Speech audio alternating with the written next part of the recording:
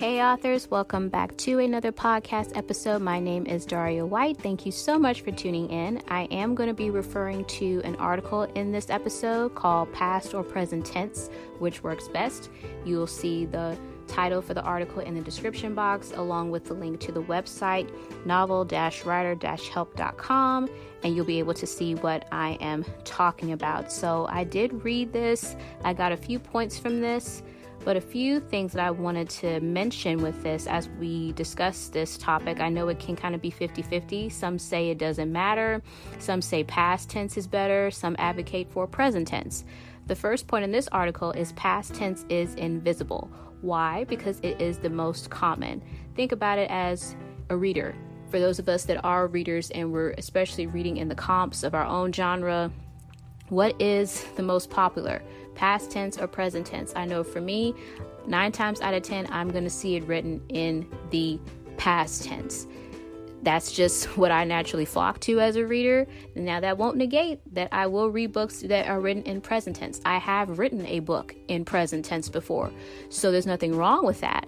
But in terms of what's common, past tense is what readers are naturally looking for. They may not know it, but when they open up a book and say, oh, this is written in present, that's when they notice it.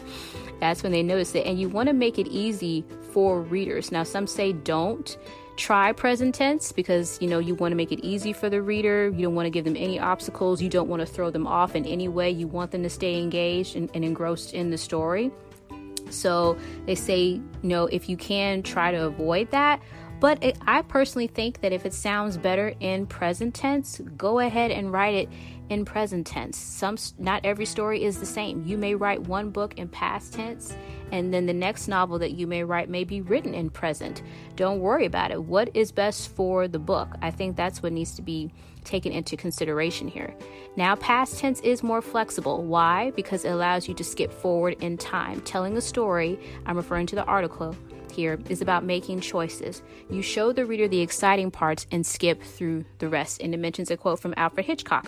What is drama but life with the dull bits cut out? So there is more freedom with that. I think it kind of goes hand in hand with first person versus third person point of view. In first person, you are limited to that one character. You're limited to what they know, their experiences, and how they see the world. Whereas in third person, you may be in that one character's point of view, but there's still more room to move the camera around, and you're able to have a little bit more freedom with settings. Like if your character is not knowledgeable about something and your reader can kind of see their personality and how they process things, that's going to come out if they say something out of character written in first person. Whereas in third, they may not know it, but as the narrator, you still have the freedom to tell it in the story without it sounding as like, okay, there's no way that this person would know that because they have no knowledge of that.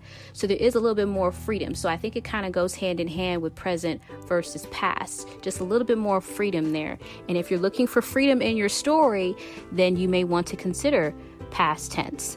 But don't feel like you have to just because it's the norm. We're all about, trying new things and setting new trends. You don't necessarily have to go for what's cliched and what's been used over and over and over again. Whatever feels right and what feels best for your story. So in past tense, you can use the techniques. They list some techniques here in terms of let the events play out in real time, skip chunks of time, fast forward through time. Again, if it's not relevant to the story, you can always skip ahead and say 1 week later, 2 weeks later, 1 year later. I've done that before, and I've done that even with past tense. So it doesn't necessarily have to be present. I've done that before where I fast forwarded because I wanted to possibly end it with an epilogue, or maybe I wanted to move ahead a week later. So it all depends on the flow of your story.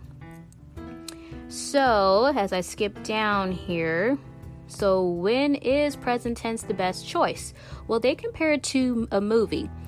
If you want your scenes in your book to move in cinematic time, as they like to call it, then go ahead and write it in present tense. Because in movies, they can't just say, well, some of them do say 6 weeks later or 1 week later, but usually they just fade it out and move on to the next scene. So if you're in a flow and it's just moving from scene to scene to scene, then go ahead and write it in present tense. If not, try it in past and see how it flows.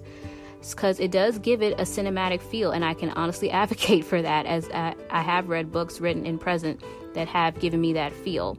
But the bottom line is you want your readers to have the best experience possible. So if you're going to have that with present, write in present. If it's going to work best with past, write with past. Again, I think this really goes hand in hand with first person versus third person point of view. And of course, after you research this and you still aren't sure, ask your writing buddies. People that you trust, they're going to give you that constructive feedback. They're going to be honest. They may say, hey, I think you nailed it with past. I wouldn't even consider present. Or they could say, you know what? I know you wrote this in past, but why not try it in the present tense? Let's see how it flows there. So it may be up in there like that. So at the end of the day, it's going to be your decision.